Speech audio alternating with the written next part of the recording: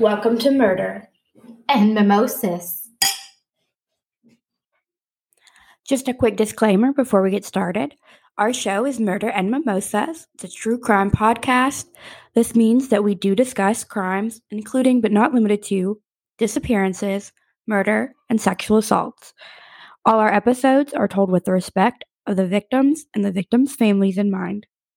We strive to ensure that we provide factual information, but some information is more verifiable than others. With that, grab your mimosas and let's dive in.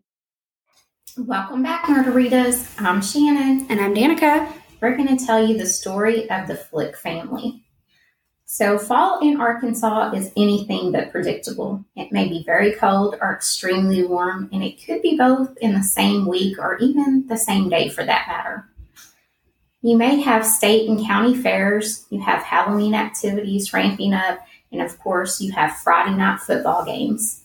The weather that week was in the mid-70s all week, and Aaron Hodge had gone to the homecoming game in Paragould that night. It was a Friday night, Friday the 13th to be exact, in 1995. Aaron didn't live in Paragould though. He was born and raised in Rector, Arkansas, about 20 miles away. A small town of about 2,500 people. Aaron was 17 years old and lived at home with his stepfather, David Flick, and his mother, Barbara, and his half-sister, 11-year-old Adrian. Aaron had never been adopted by David, and his name had never been legally changed, but he went by the name Aaron Flick. Is that even possible to do? I've often wondered that. My uncle had married a woman and her grandson came to live with them. They changed his last name to my uncle's, but not legally. And then when they got divorced, they went back to his original name. So I've always wondered how you could do that back then. So just think of all the people that could have been changing their kids' identity so easily. Yeah, that's a pretty frightening thought. Yes, it is. So the Rector police are called and asked to do a welfare check on the Flick family. This call came from friends in Florida that were expecting the Flick family. The family was supposed to be in Florida visiting them, and they didn't arrive and hadn't heard from them. The Rector Police Department are somehow made aware that Aaron is driving his stepfather David's truck and is currently in Paragould. The Paragould police do locate him and bring him in around 1 that morning, asking him where his family is. He says he's heard from them and they would be returning home that day. They paid him for his time and sent him on his way. Wait, what? That's all? Like, that's not suspicious or anything? And I'm pretty sure that's not how a welfare check's supposed to work. Well, calm down. They didn't leave it at that. 2 Rector police officers swing by the house when they see he's home about 3 that morning. They knock on the door and Aaron lets them in. When I say in, I don't mean in the house, but they apparently had like a garage apartment thing that he was staying in, and he let them in there. They ask about his family and he says he hasn't heard from them. They ask can they go into the main part of the house and look around, and he says no, it's locked and he can't get in. Okay, so your family trusts you to stay there by yourself, but not enough to be in the main house where, like, I don't know, the food probably is? Yeah, that was my thoughts. We know how teen boys eat. They, of course, can't go in without permission or probable cause. One of the officers did peek in the window and saw sheets on the floor. He asked what's that all about, and Aaron said that they were doing some home renovations. The police leave since they can't do much else other than whatever, just checking, but they're not buying his story at all. So Barbara was a nurse and David owned a transmission shop in town. The police head over to the transmission shop to see what they can find. They get a hold of an employee that works there, and the employee lets them in the shop. They get inside and there's a toolbox that appears to be pried open. Apparently money and a gun were kept in it, and they are now missing. Okay, so how long had the Flick's family been missing up to this point?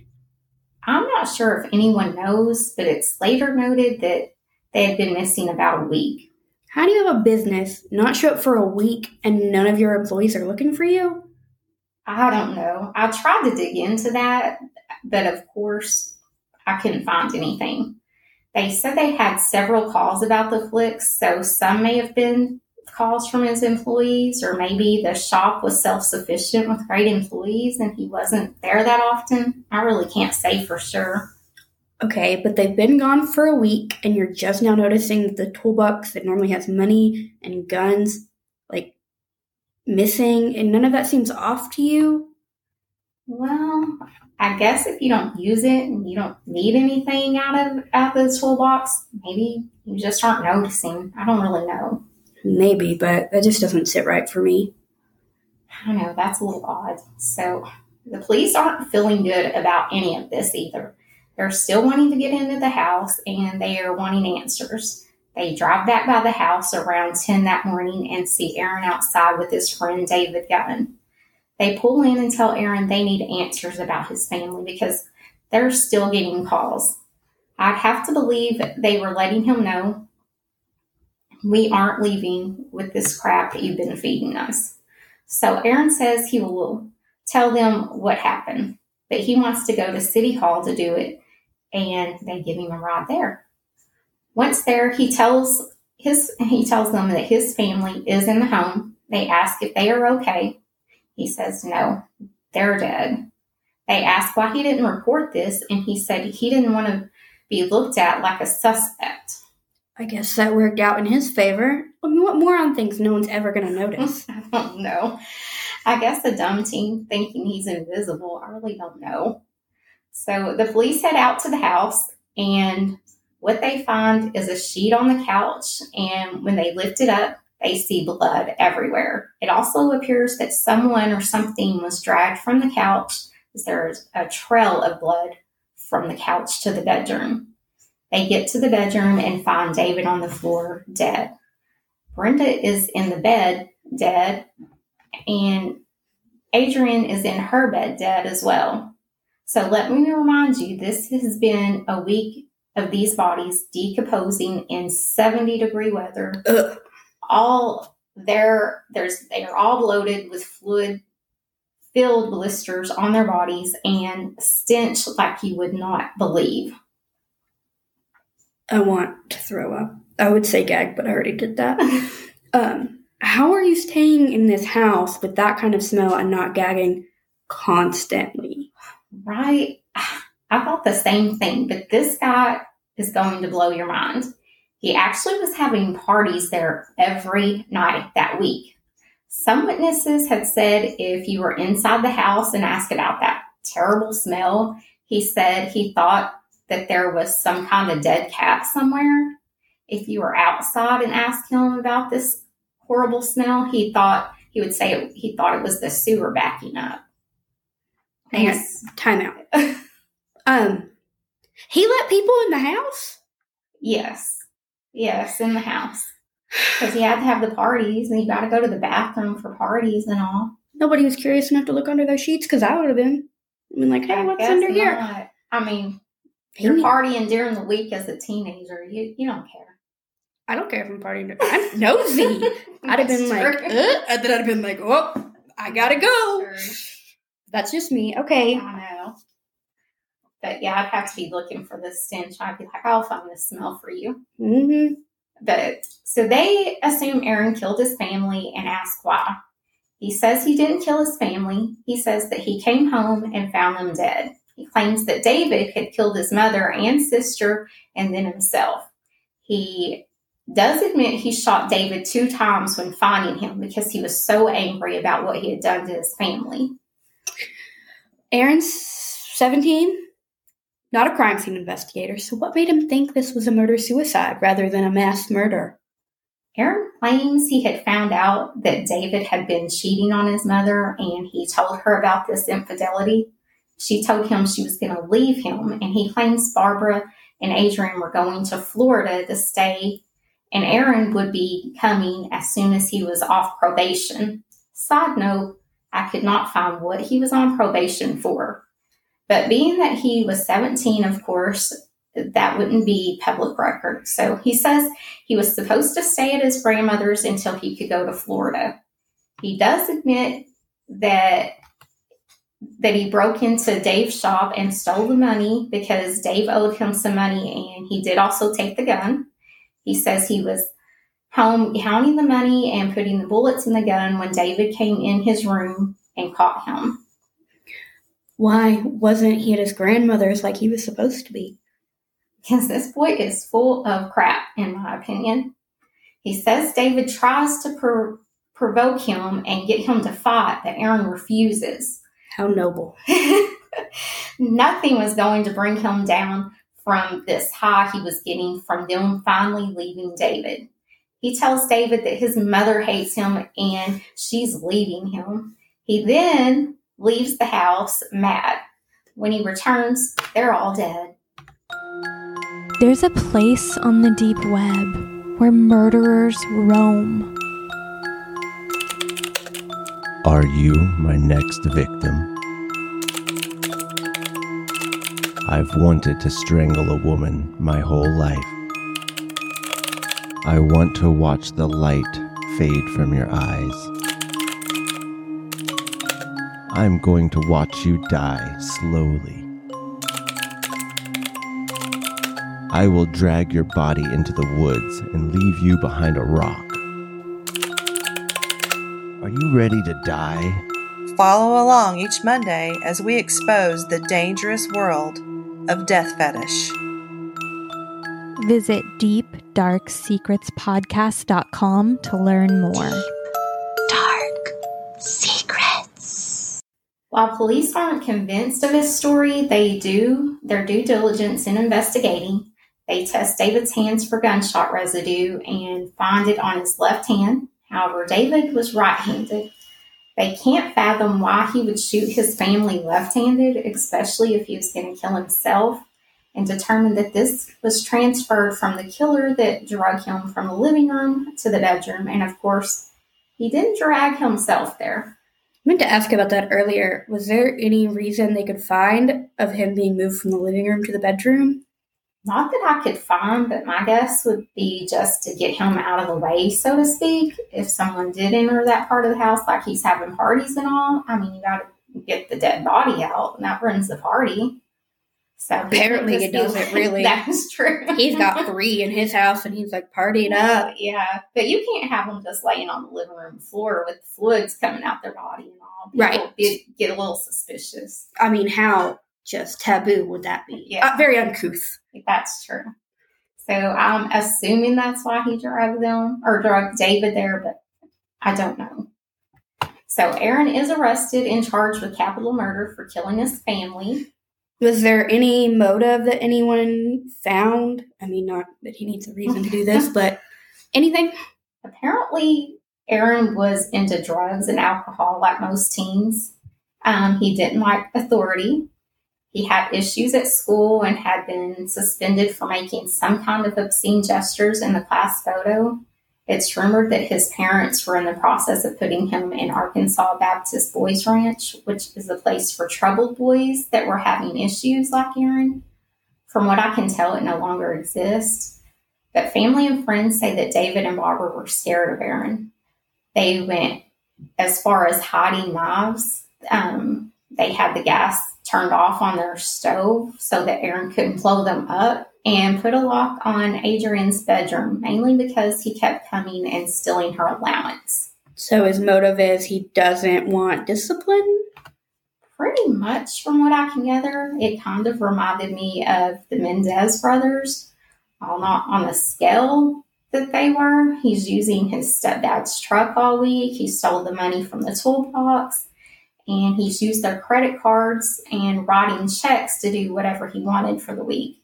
He's throwing parties every night. He's just living it up, all for 1 week of fun. So at trial... Did you know that there was new evidence in the Mendez thing? No, I didn't know that.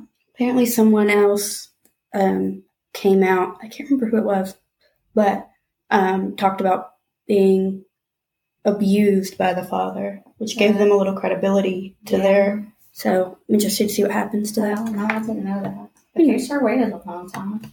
Well, Yeah. So, yeah. But at trial, the defense goes with the murder-suicide claim. However, they have David Gunn testifying that Aaron had him drive him to the transmission shop on October 8th, 1995.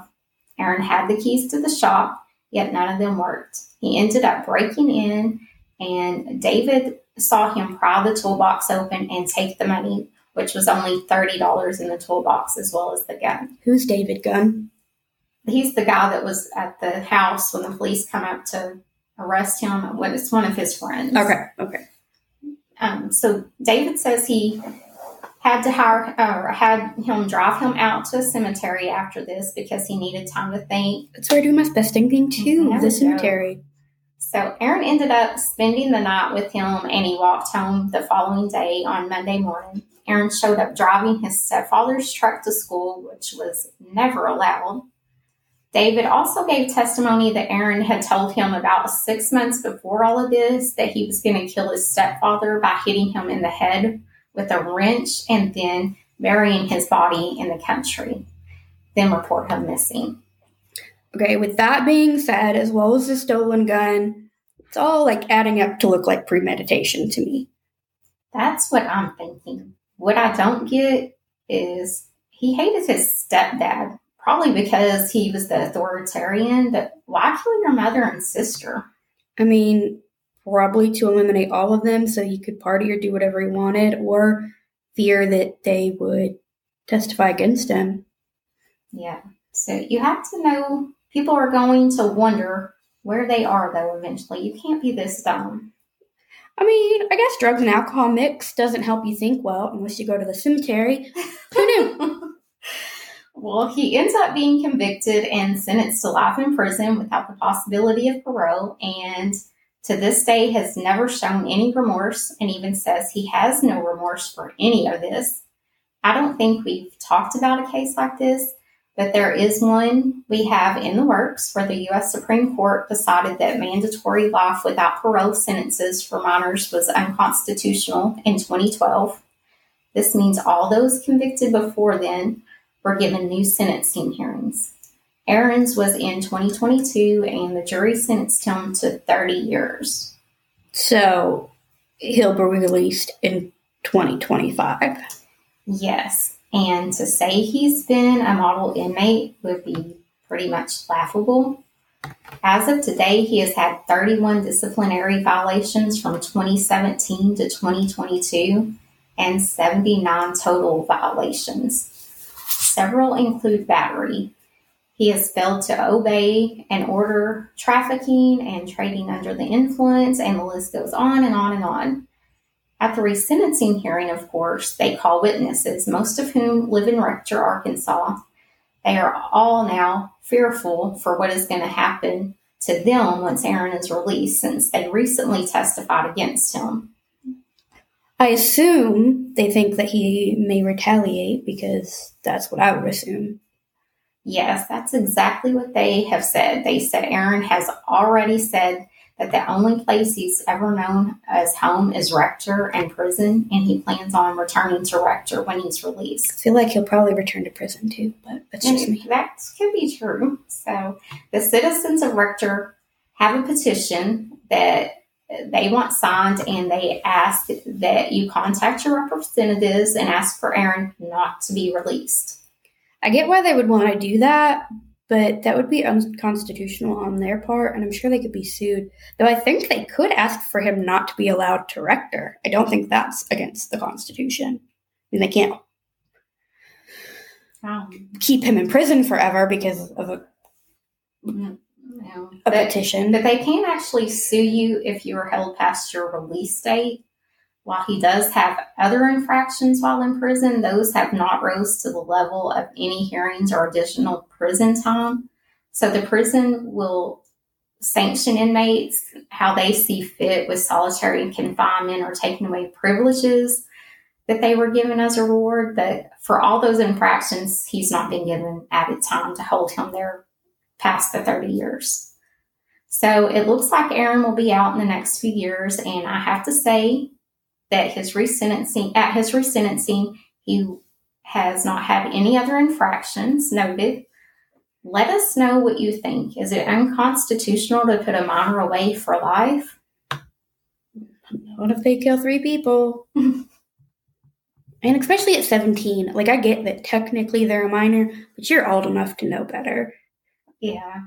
I mean, he's not the brightest if you think nobody's going to know your family's missing. And how are you going to pay your bills after you run out of money? Not the brightest, of course not. He's letting people in the house with the dead bodies. That's true. But, Dum-dum. I mean, you're not even thinking about how you're going to pay your bills after. I mean, where's this money coming from? You're in high school.